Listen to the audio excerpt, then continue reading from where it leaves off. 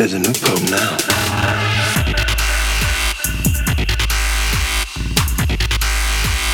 I was supposed to be pope. How you doing? Hey everyone, welcome to the Papal Bull podcast, which is definitely the name of the show, and I didn't almost just forget it. I'm your Pope host, Merritt K. Hi, I'm your other co-host, Eric Thurm. Oh, you're the anti-Pope host. I'm the anti-Pope host, yes. Yeah, we alternate. We switch roles. That's an actual Catholic tradition, I think. No, we talked about it on the last episode, I think. We did, yeah. If you want to go back and hear about the anti-Pope, we talked about that in episode 2 of the Young Pope cast, which isn't what it's called. But we're on episode 3 now, and things are starting to get real because we added episode 2. Just to be clear, do we need to go over the premise of the Young Pope again? Sorry, I forgot to talk. Yeah, I forgot to mention the premise of the show. Jude Law is a very young Pope. Great. The youngest. Is he the youngest? Have we confirmed he's that? actually not. He's the youngest Pope in history. If I'm remembering this correctly, was like 18 when he became the Pope. Whoa. Yeah, he was a real young I want to hear Pope. with that Pope. Yeah, he really was the one who was up to all the youthful papal shenanigans. Just kind of tossing around his beanie babies in the Vatican, drawing girls' names on his notebook, Installing a big slide. Oh my God! Into the square. It was basically just risky business. Yeah. But that's kind of what happened, I believe, is what the history books tell us about this Pope. Yeah, but this Pope, he is young. And in episode 3, we're finding that his actions have had some consequences in the Vatican. And we ended episode 2 with him giving this bizarre homily.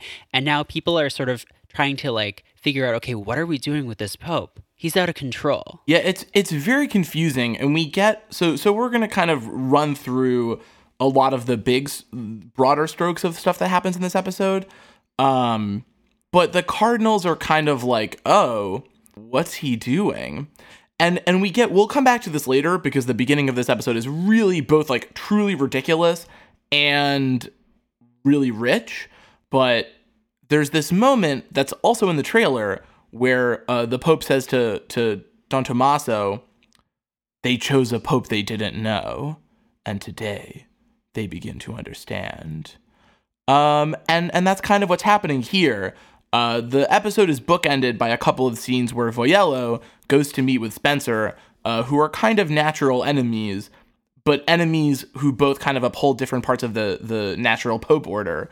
And they talk a lot about the conclave. Do we want to talk a little bit about all the stuff that's happening in this episode where people are like, how did Lenny get elected? Yeah, that's kind of one of the themes of this episode is this sort of behind the scenes stuff of how Lenny actually became Pope. And we gestured towards this in the last episode, but basically there's this sense that maybe Voyello elected or told people to vote for Lenny as a compromise between him and his progressive positions and Spencer and his very conservative traditional ones. And that's sort of what he tells people because he wants people to believe in his power. But it comes out in this episode that Voyello didn't tell anyone to vote for him. Or at least that's what he tells. That's what he tells Spencer. At some point, people just started voting for Lenny Belardo, and it's meant it's the Holy Spirit is illumining the council. As we're reminded in this episode, he is very handsome, possibly more handsome than Jesus. But keep that to yourself. Yeah, keep that to yourself. it makes sense. So it makes sense. But they do. So after this meeting, Voyello has another meeting with what I would like to call the Cardinal Squad. The kind of main guys who just kind of hang around and are like, what's the deal with the Pope? And they're like, Voyello. Who's on that squad? So we've got Skeletor. We've got Ozelich, who we'll kind of get to in a second. He has a beard? He has a beard, yes. And then there's the one, I don't remember what his name is, but the kind of slightly more heavy-set, clean-faced one whose job is mostly to look sad. Oh, yeah. His face is like a stress ball. Yeah. That has been squeezed a little bit. He gave a lot of hard. exposition in the first episode. He did, and he hasn't had a lot to do since then. But they meet with the Cardinals, or Voyello meets with the Cardinals, and they're like, what you doing? And he says, and I want to make it very clear, he says, "We have," and then he kind of takes this like very pregnant pause. A young pope. And then Ron Howard kind of chimes in and says, "Hey, that's the name of the show." And everyone's freaking out because the homily has been a huge PR disaster. So Voyello goes to the Pope, prepared to resign, which he does not do. He's prepared to resign, and he's like, "Yo, dog, we should call a press conference to clarify your homily." And the Pope says, "We no longer give interviews. The only interviews we have are with God." And then Sophia, the marketing manager for the Vatican, gets in on this dunking and says, "Too bad he hasn't requested one yet. It would be quite a scoop." And this is one of several moments in the episode where Sophia and the Pope make like kind of bad jokes and then just go, "Ha ha ha ha ha." Like Lenny cracks up. He's just like, he's so into her jokes. Yeah. And so he's just like holding his course, and basically the only concession he makes to all the kind of PR issues that are happening is he's like, "All right, I will send Sister Mary to go read a prepared speech that I've written that basically just says like, I will not tolerate any like, oh my God, basically anything as I carry out my plan." And that sort of confuses everyone a lot more because they're like, "What plan? Like, what are you talking about?" And they're just like, "Who are you?" And she's like, "I'm Sister Mary," and then like walks off, and it's very dramatic, like a superhero.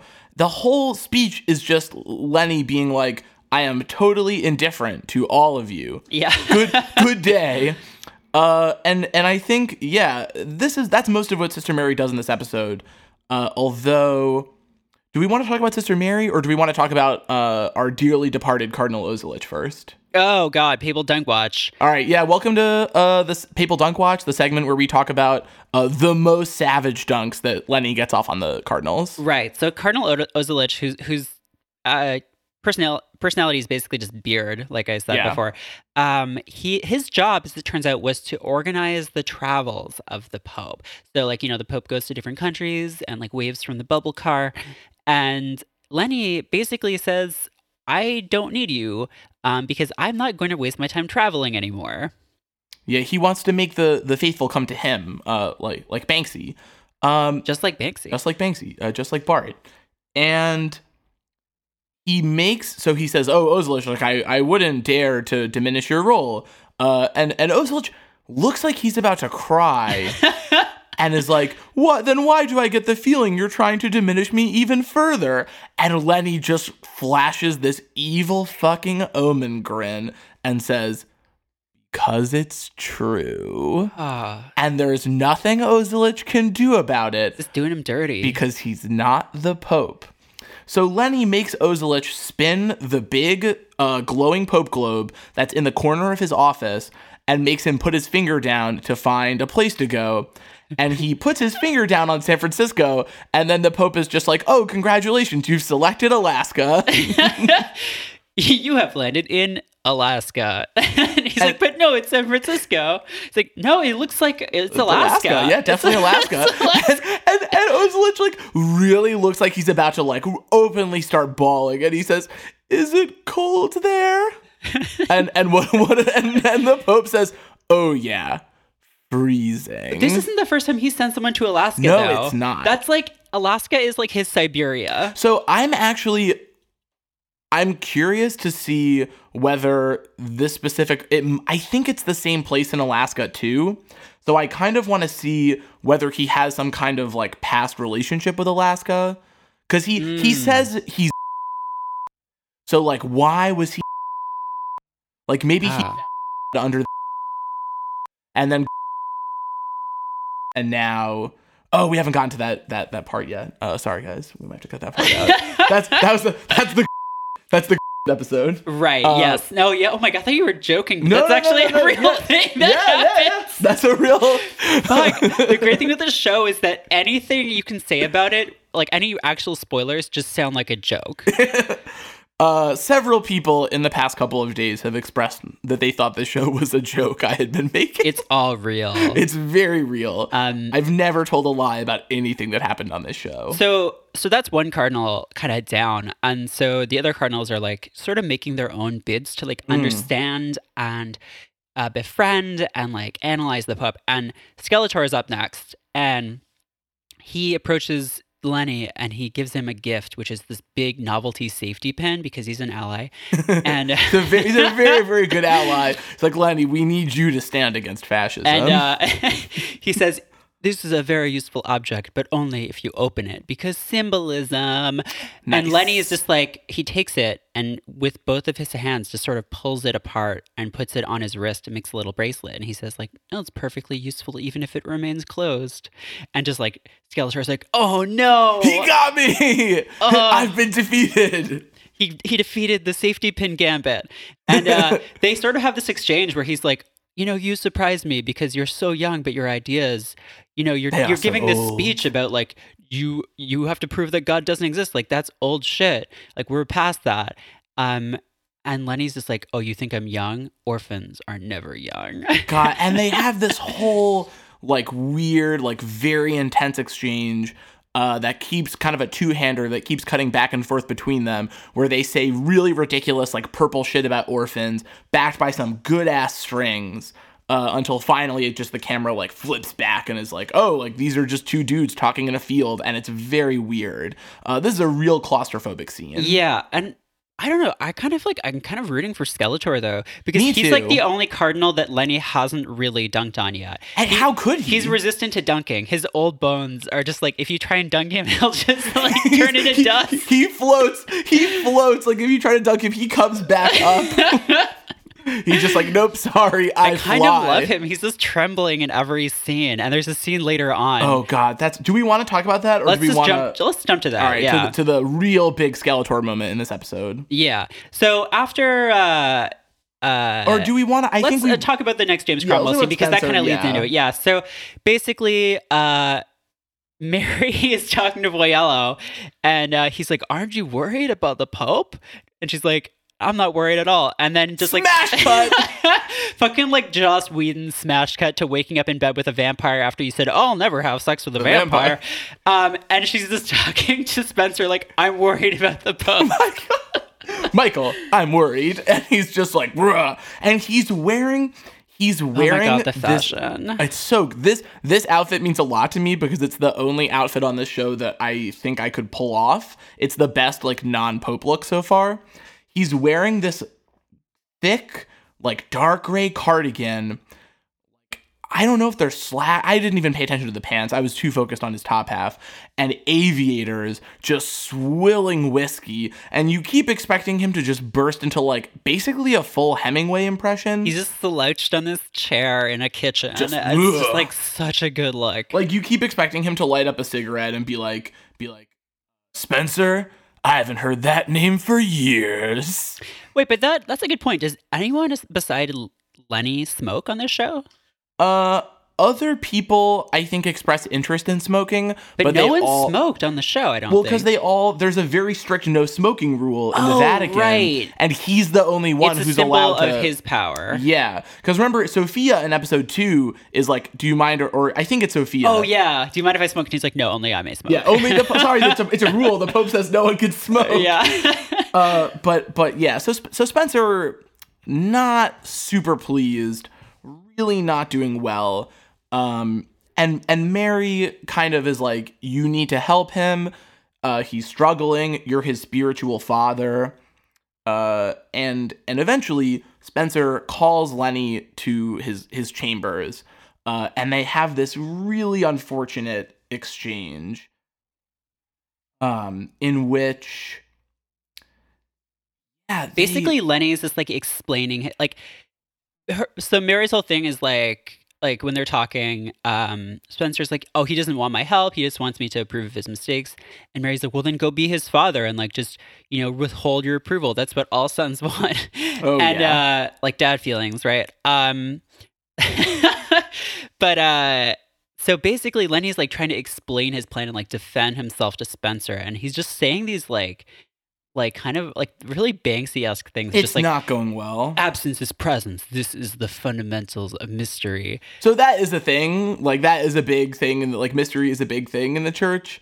But he doesn't really.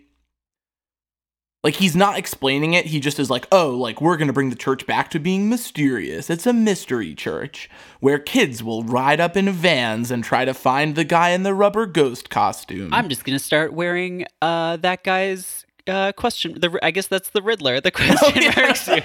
I'm going to steal Jim Carrey's skin suit from the Batman movie. Oh, I could totally see Lenny wearing that outfit. What if he just painted question marks all over, like, the papal robes? That would be amazing. That would be really good. Yeah, so he's like, mystery, and then everyone has to learn that it takes sacrifice and suffering to come to terms with God.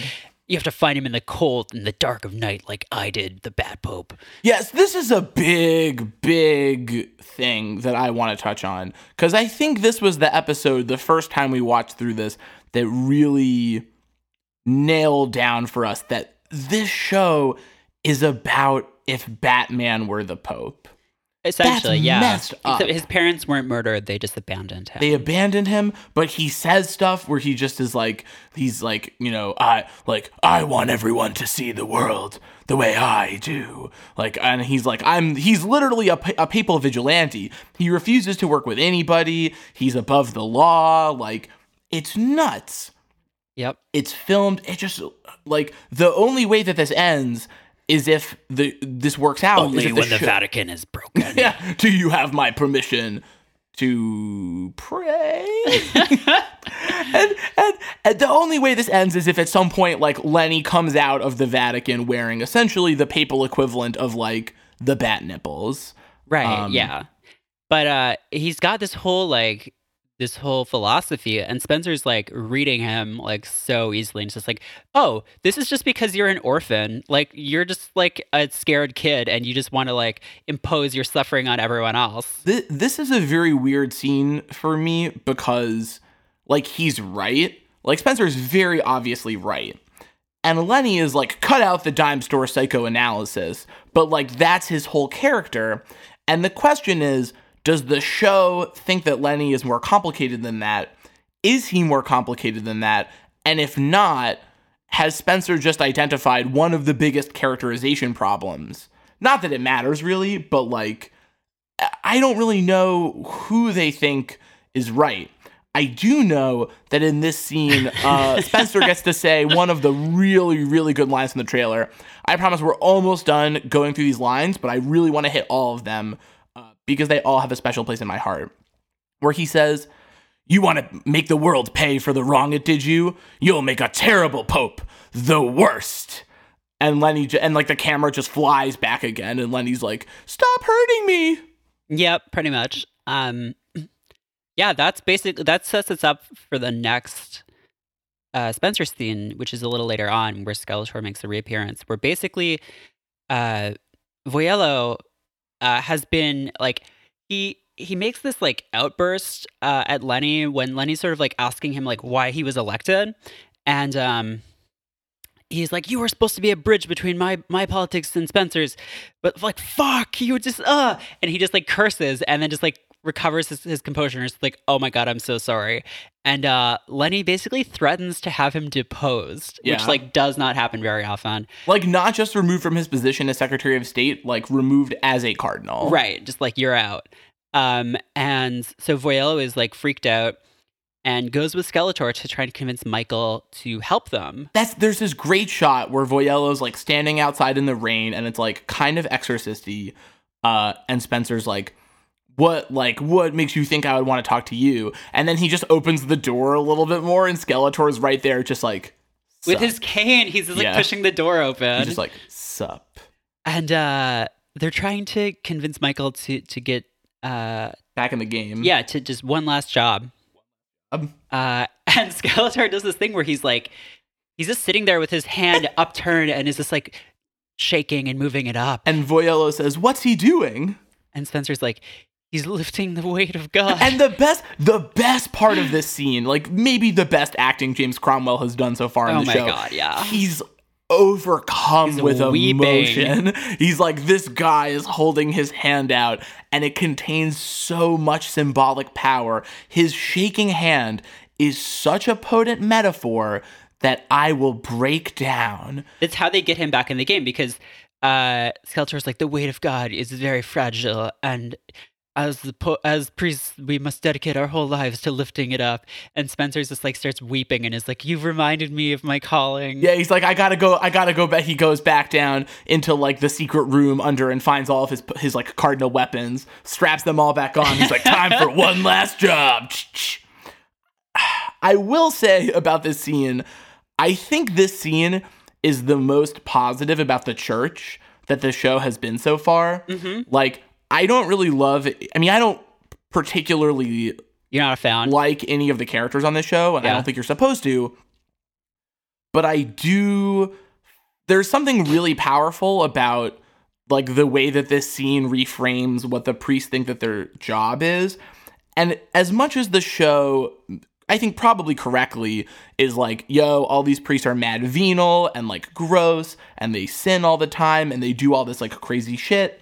On some level, most of them, or at least like these dudes, seem to be committed to something that they perceive as greater than themselves. And I like don't really want to be in a position to be like, I'm defending the church. But I was surprised by how much I liked this scene. Yeah, no, I think that's important because like without that, it would be really easy to do this kind of show. It's just like everyone's self-interested and everyone has schemes and stuff. And like, of course they do because they're people, but like people have motivations and those motivations aren't, if they're just self-interest, then it gets kind of boring pretty quickly. So like, I think you need to have this kind of thing. It's not the Borgias. No, yeah. Like they people have ideals and it's just a question of like what those ideals are and how they work to achieve them. Yeah, and he so Spencer comes out of retirement for one last job. So sir, can I just interject for one absolutely. second? I was really curious about the lifting the weight of God thing, and so I was like, I'm just gonna Google this real quick. Oh, I'm sorry. And wow. So that does not turn up any results, but the first result that did come up for me was a creation.com article called Lifting for the Lord. Can you tell me about it? Yeah. What does that mean? It's about a weightlifter named Deborah Lovely, which is such a good name. That's a really good name. And yeah, she says that it's not for the glory of proving that she's, the best. And actually, this article says it's not for the glory of proving that she is the fittest of her race in classic Darwinian fashion. Oh. I love how they're just like sneaking a jab. I was expecting this to be funny. They're just sneaking a jab weird. at evolution there. Oh. No, it's because she just like loves Christ and like is just, that's why she lifts. She lifts for the Lord. Maybe there'll be a scene later in the show where they're like, we can't hold up the weight of God by ourselves. We need a ringer. Oh man, this isn't actually that funny. She's kind of horrible. Oh wait, so no, now you have to tell me. I often hear our country used to be Christian, but now we get to make our own laws. At a tutorial, she challenged that. I said to the group, well, what happens when everyone thinks murder is okay? They said that this would never happen. So I said, what about the abortion laws? And that shut them up. Oh my God. Maybe they felt intimidated, wondering if I was about to pick them up and throw them. Oh man. God. Deborah Lovely. Oh no. Deborah Lovely. We were so excited about your name. Oh, she's like... Oh, yeah. Anyway, so that's lifting for the Lord, not lifting the Lord. Wow. Could she lift the Lord? Could she lift God's weight? Yeah, could God make a person so strong to lift God? That's the paradox. What if that was Lenny's homily? That would be real good. Oh my God. I can't. Now I just like... I'm very happy that the show is about a douchey American pope. I'm really glad there are not that many other Americans on it because they would all say dumb shit like this. Yeah. And like... she's Australian, actually. Wait, really? Deborah Lovely is Australian. Oh my God. Wow. Sorry, Americans. Yeah, I'm actually not sorry. Maybe it was just a whole group of people. Wait, so she's Australian and she can lift really big things. Do you think that maybe she helped move... The kangaroo? The kangaroo! Who appears in this episode. Yeah, and that's perfect because Lenny sees the kangaroo as he's leaving Spencer's apartment. It's true, and then it's gone, so maybe she just like snuck in and picked it up and carried it away. He sees the kangaroo and they stare at each other for a moment as equals, and then he turns back around and the kangaroo is just gone because it's now like very obviously a mystical symbol. Right. Oh my God, that's so good. All right, so yeah. I think we're adding this to our like I don't know if lovely. we're developing like a young Pope headcanon or something. Yeah, it's a fan theory. She definitely, I think, is the person who sent him the kangaroo. Yeah, she threw the kangaroo to the Vatican. Wow. So I think there's one last main scene that we got to hit in this episode, and then I think we're donezo. The last Lenny Spencer scene? Right, the Lenny Spencer scene. Yeah, because that's what we were and then there's the Esther thing. So we'll do. So let's do. Yeah, so the last Lenny Spencer scene. Spencer's like, I'm back in the Pope game. I'm ready. He goes and is very gracious and is like, Lenny, I apologize. I would like to accept your offer from the previous episode to be the prefect for the Congregation of the Clergy. And Lenny's just like, nope, sorry, there's no more job for you here. And I think that's basically the end of the scene, with James Cromwell just being like, no. Yeah, well, he's like, from now on, you will address me as your holiness. Yeah, as your holiness. In another, like, he does that to everybody. Yeah. And yeah, it's devastating. So now we're in a position where Spencer is like fully back in the Cardinal game, but he does not have the Pope's ear, and kind of is now broadly allied with the Cardinal Squad, minus what's his name? Beard. Yeah, minus Ozelich. I don't think he's gonna be. I think he's gone now. No, so. I know. So he's replaced Ozelich in the Cardinal Squad. Yeah, I think is what happened. Yeah. They had a vacancy. Did you say a vacancy? Don't get ahead of yourself. Just saying. There's a lot of good Voyello stuff in this episode too, and I think we'll hopefully get. He starts to become more sympathetic in this episode. He really does, and he has some really good scenes with Sister Mary, including, he's the one who wanted to host the press conference, and they have this really good conversation about it in a scene that comes out right after a very brief installment of one of our favorite recurring segments here, our longest running segments, Nun Sports. In which Sister Mary throws a basketball and misses the shot, and then the ball rolls over to Voyello, who's just sitting there waiting for her, because that's how people communicate in this version of the Vatican. Yeah, well, the Holy Spirit just sort of like guides the basketball where it needs to be to bring these people together. Oh my God. I think so. We got to do the Esther stuff too. Right. There's one last scene. Is this the first episode that Esther shows up in? No, so she's in the crowd. Yes. And we met Esther in the last episode because remember she was having sex with her husband. That was like the bad sex at the beginning of the last episode. You want to talk about Esther real quick? So the Pope sees Esther just kind of like standing in St. Peter's Square, and he's like, "Who is she?" I don't think he knows what that meme is, but I think that's basically what he does. He's like, "Who is she? What's her at?" Yeah. and he asks his assistant, Father Valente, "Who is she?" And he's like, "Oh, I know her. She's the wife of one of the members of the Swiss Guard." And Father Valente goes to bring her to the Pope, and it turns out that he's been having an affair with her, which like crazy. Everyone in the Vatican is fucking each other or something. Everyone has dirt on everybody else. So they go and they meet with each other, and like it's very weird because Lenny very obviously likes having this woman who like wants to know him, but doesn't know him as well as Sister Mary or Spencer. So he has all of the power of being the Pope, and she has no emotional leverage on him. And he kind of is like, it's not enough for you to have, she's like, I loved your homily. And cause she's like a very good Catholic. And he says, it's not enough for you to have loved it. You must also perceive it and like really just kind of dig in and like understand the suffering that you're going to have to do to be a good Catholic. After which he faints for some reason.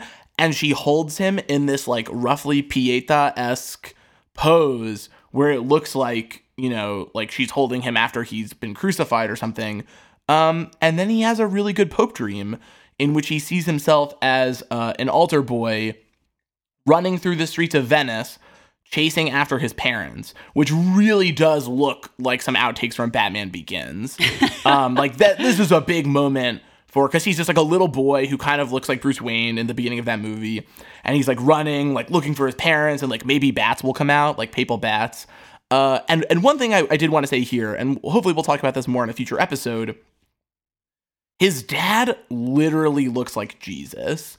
Like, he's a hippie who has just like big, shaggy long hair, maybe some kind of flower crown. It's unclear whether that's like the shit that they were into, which would make sense given that like nudity scene in episode 1.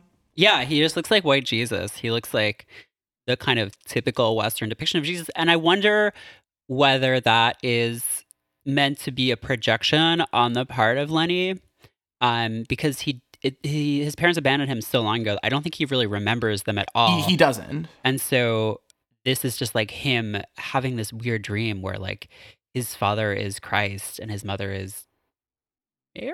I mean, his actual mother is Sister Mary. Yeah, it's very confusing. Yeah, wow. And he's gonna find symbolism. out he's at some point he probably will find his parents, I assume, and find out that his dad doesn't look a thing like Jesus. That's right, got that Killers reference in this. Is that Check it out. Is that it? The Killers reference or the plot of the episode? The episode. I think we did basically everything other than that like first scene. I mean, we should say, there is that last scene, but we can do that then if we want. The Pope Gutierrez stuff. Oh, right. Yeah.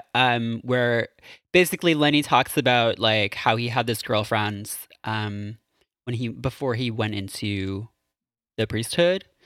And while they're just sitting around drinking orange juice. He and Gutierrez have this like kind of really bro-y, cool friendship. It's very sweet. Yeah. He's like the only person he really seems to trust from the Vatican. And then he's like, he shows him how he impressed this girl when he was a kid by juggling these 3 oranges. And that's how he like won her over. And an important thing to know is there's this guy who just lurks around everywhere. It's like Voyello's guy. Voyello's man who lip reads. Who looks like, I would like to suggest, a kind of like sleeker, fishier version of Kelsey Grammer. Is that Kelsey Grammer Fishman? Yeah, he's just Kelsey, and he's just like Kelpie Grammer. Oh no, that's it. He's Kelpie Grammer now. So Kelpie Grammer is just like he runs to Voyello and is like, Voyello, my lord, like, you must understand the things that are happening with Gutierrez.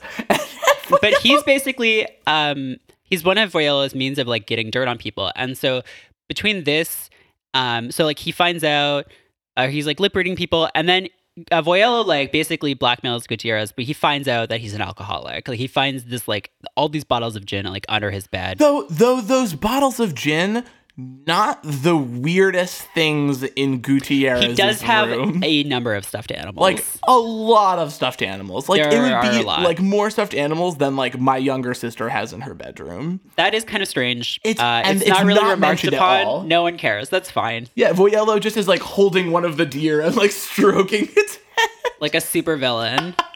As he basically blackmails Gutierrez and is like, you're going to tell me what you talk about with the Pope. And he's like, oh, we don't talk about anything important. You know, just like he had a girlfriend when he was a kid. And Voyello's like, interesting. Tell me everything. And that's going to be very important. Yeah, in the next episode. Yeah. I think that's it. I think that's about it. Did we leave out the scene where she's falling asleep and he's calling a cab? I don't know. Is that the next episode? Yeah, I mean, he definitely was having a smoke.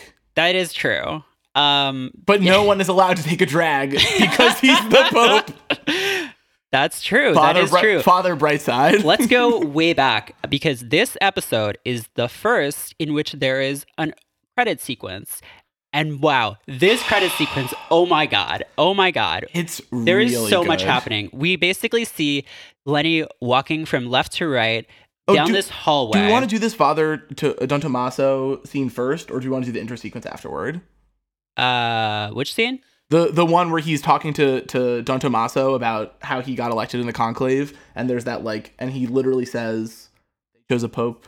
Oh yeah, they chose a pope they didn't understand. We touched on that a little bit, but he's the stuff he says in that scene. I do think before we get into the intro sequence, yeah, he literally just is like, I was sitting in conclave, and I was like, not them, me, not him, me, Not them. Me. Make me the Pope. I don't care about loving my neighbor. I don't care about God. I don't care about anything. I'm a cool nihilist Pope. I spoke my new name and they were like, oh fuck, he's Pius the 13th. And then God was like, Lenny, you have illumined yourself. Fuck. And he does in fact say the word fuck there. Like he just is like, fuck. And it's slowly zooming in on his face. Oh my God. And the shot just is pushing in, like Don Tommaso just like, you know, as he does in all scenes, looks like has like just seen his parents fucking and like doesn't know how to respond. So he's like about to cry. He's like, what were mommy and daddy doing? And Letty is just like, like they chose a pope they didn't know. And today they begin to understand. And the camera just zooms in on his face and it pushes in until it just is on his mouth. And you see Jude Law's lips like moving just a little bit too much and for a little bit too long, because this shot is like 3 uninterrupted seconds of Jude Law lips before we cut to the intro sequence. Just and which maybe will come in handy if he ever fights Kelpie Kramer in a lip sync battle. Yeah, I guess. Yeah, and it just launches right into the title sequence from there. And yeah, man, like he's just walking down this hallway and past all of these paintings. And as he's doing so, this shooting star is flying through the paintings and sort of following him down the hallway. And I did find an article on a website called Daily Art Daily, which seems a little, you know, they just had it the first time. I guess it's just it is called Daily Art Daily. But I mean, that's what happens if you need to make sure that you get your art you get your art every day. Yeah. They do discuss all the paintings, and basically the general gist is these kind of, I think they're arranged in generally chronological order, like not in order of when they were painted, but in order of the scenes they depict, right? Yeah. And they're sort of depicting things that they start off with, like the birth of Christ. So we've got this painting by Gerard von Honthorst, the Adoration of the Shepherds. Gerard von Honthorst. Gerard von Honthorst. Very good, very good. Who was nicknamed, I looked this up before we started recording, was nicknamed roughly Gerard of the Night. So I assume he was like the Night Man. Interesting fact about this painting that has to do with Nightman, which is the Mafia. This painting was destroyed in 1993 by the Mafia in a bombing. Oh, no. I don't think they were specifically trying to destroy this painting, but like, it was we hate collateral Jesus. Damage. Oh, that's too bad. Where was it? Via del Giorgiafili. Oh, I know where that is. Yeah, everyone knows. Yeah. So we sort of move through, like, we've got Christ delivering the keys to heaven to Peter, the first pope. And he acquired the keys, the progenitor of DJ Khaled. I'm so sorry, everybody. We've got the conversion of Paul on the road to Damascus, and we've got the Council of Nicaea. Yeah, this one is really good. So I would recommend pulling this one up because I'm curious who this is. This painting has like Jesus sitting in on the council as like a spiritual presence, blessing the proceedings, because this is kind of like when we have more recorded history of the church, but depicted under him and under all of the people who are at this council is like a weird little dude with a beard.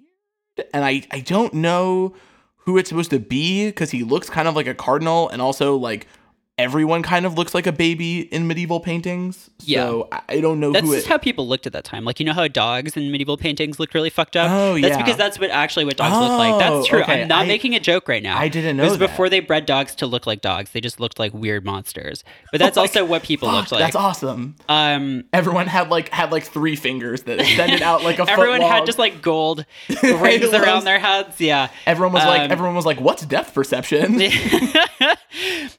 We've got Peter the Hermit riding a white mule with a crucifix in his hand and circulating through the cities and villages preaching the crusade. Brevity, not one of Francisco Hayez's virtues, you would say. So Peter the Hermit was a key figure during the First Crusade. In this painting, or around this painting, apparently Jesus appeared to Peter the Hermit and bade him preach the crusade among the paupers. And so this is the part, I would say, where the paintings start to depict increasingly crazy, kind of terrible shit that the church is doing. Not so much this next one, but we'll get to some worse ones. Right, we've got St. Francis receiving stigmata, which looks really good. Like, It's this just painting like- is great. Yeah, it's like you've got Christ as like this figure with like He's a bird. he's like a bird with like a dozen wings, and he's like firing these rays like that are giving St. Francis stigmata. They're like the laser pointer that guy shoots at the Pope in episode 2. Or Hellraiser. That basically, it's like the Hellraiser chain This scene. painting is intense. Yeah. It's really good. We've got St. Thomas of Villanueva distributing alms, so that's good. Yeah, that's nice. We've got Michelangelo presenting the model for the completion of St. Peter's to Pope Pius the Fourth. And this is important. So this is the first one where this star that has been moving through the background of the paintings actually starts to affect them.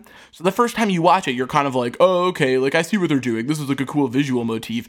Then it hits the umbrella that's covering the Pope. And actually, do you want to say a little bit about the star before we get on to the next couple paintings? So, again, we're not experts. No, definitely not. Do we add that as a disclaimer at the beginning of the show? You don't need an expert to understand this stuff. We're just normal people. We have not been initiated into the mysteries. We're not elites. We just look stuff up. We just look it up. It's right there. Facts. We're digesting a lot of very publicly available information for your listening pleasure. I believe this is an 8-pointed star. We did according count. to the first Google result that I found, 8-pointed stars symbolize the number of regeneration and baptism. So that's interesting. Yeah, I don't think we're at a point yet where we could see. I guess that could relate. He's to regenerating the church. Well, and it is related to one of the things that Skeletor says to him, which is that orphans can find new youth later in life. So maybe that's what's happening. Is the church an orphan? Now. Maybe it is. Is all of humanity an orphan? Fuck, that's deep. From God? Fuck, that's so good. Hell How yeah. have nobody thought about this before? Nice. This is a new idea. I just like everyone to know. You're hearing this for the first time. TM, copyright. We move on to the St. Bartholomew's Day Massacre, which is basically in 1572. It's a wave of Catholic mob violence directed against the Huguenots, who were French Calvinist Protestants. Yeah, this is real bad. Like, we're kind of, this historically is at the point Doesn't where, like... paint Catholics in a great light. No, where basically everything that everybody did was, like, a religious war. Yeah, and the church just, like, murdered a ton of Protestants in France to the point where, so my cursory research, people estimated that before this, the Huguenots made up like 10% of the population of France. And after this, they were like 7%. I don't know how many people that is, but it's a lot of people. And the craziest thing about this is that the Pope was super fucking into it.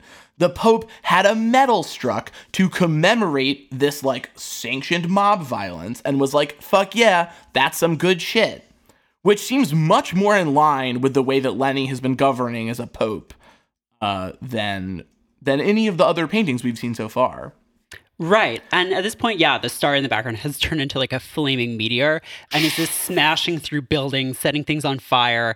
And then we get to this last painting, which I didn't know was a piece of art. Because, yeah, it in the intro sequence, the meteor... The star that is now a meteor flies out of the other painting, hits the image of John Paul II, who just is like chilling in the dark, and smashes him to the ground.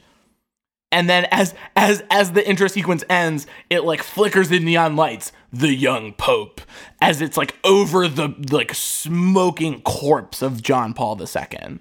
And like that's a piece of art by Maurizio Catalan. It's this statue of John Paul II lying on the ground with this like rock just like crushing him.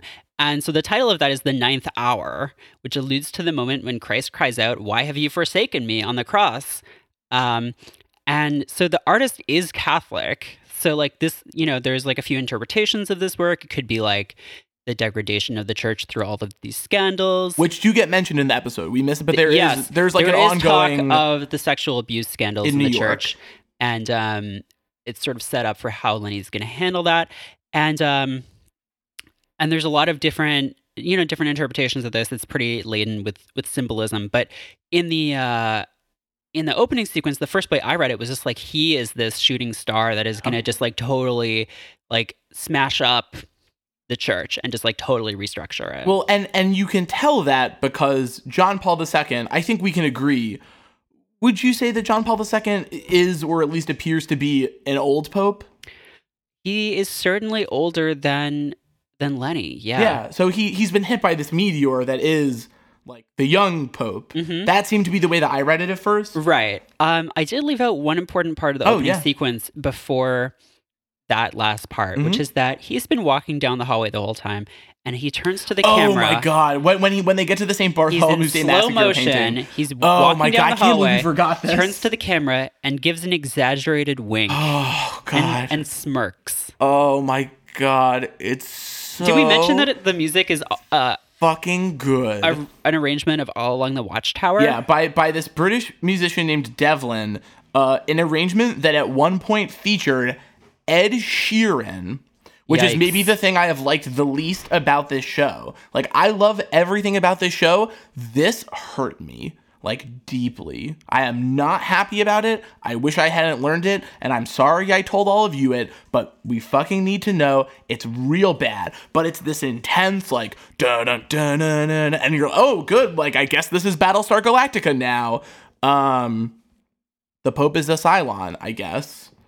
Yeah, I like a really on the nose, but like beautifully on the nose musical choice. Maybe the musical choice equivalent of the wink, I think is basically what it is. Yeah.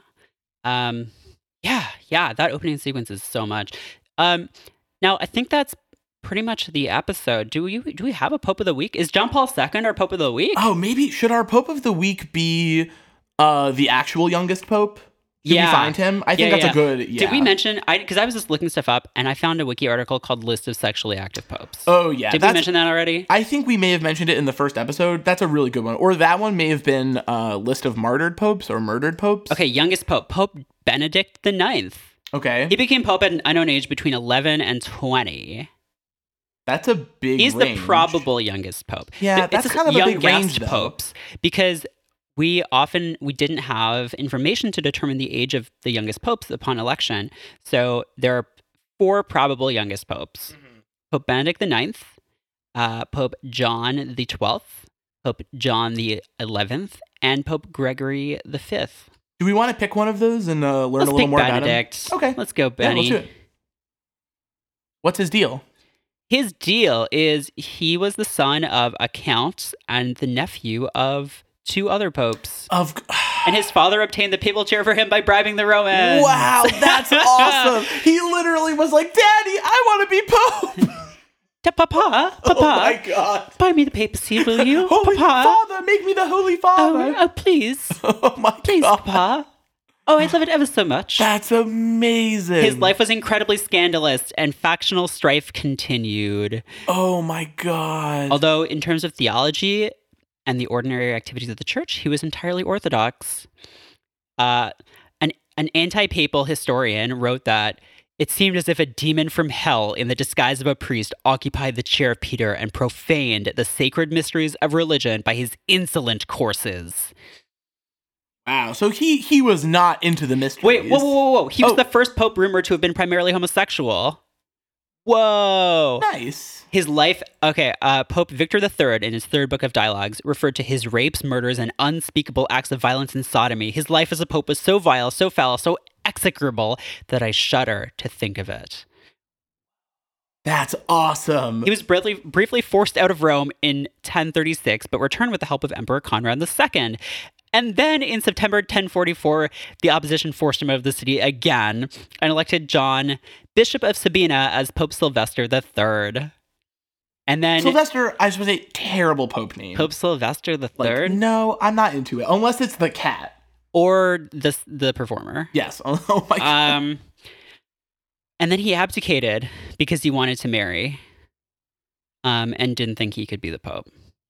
Wow. So this is the show that everybody thinks that the young Pope is. This is the young Pope. He had 3 terms because he just kept getting expelled and coming back. It's like, don't call it a comeback. I'm like, oh my God. They keep pushing him out, and he's like, no, but I still want to be the Pope, though, is the thing.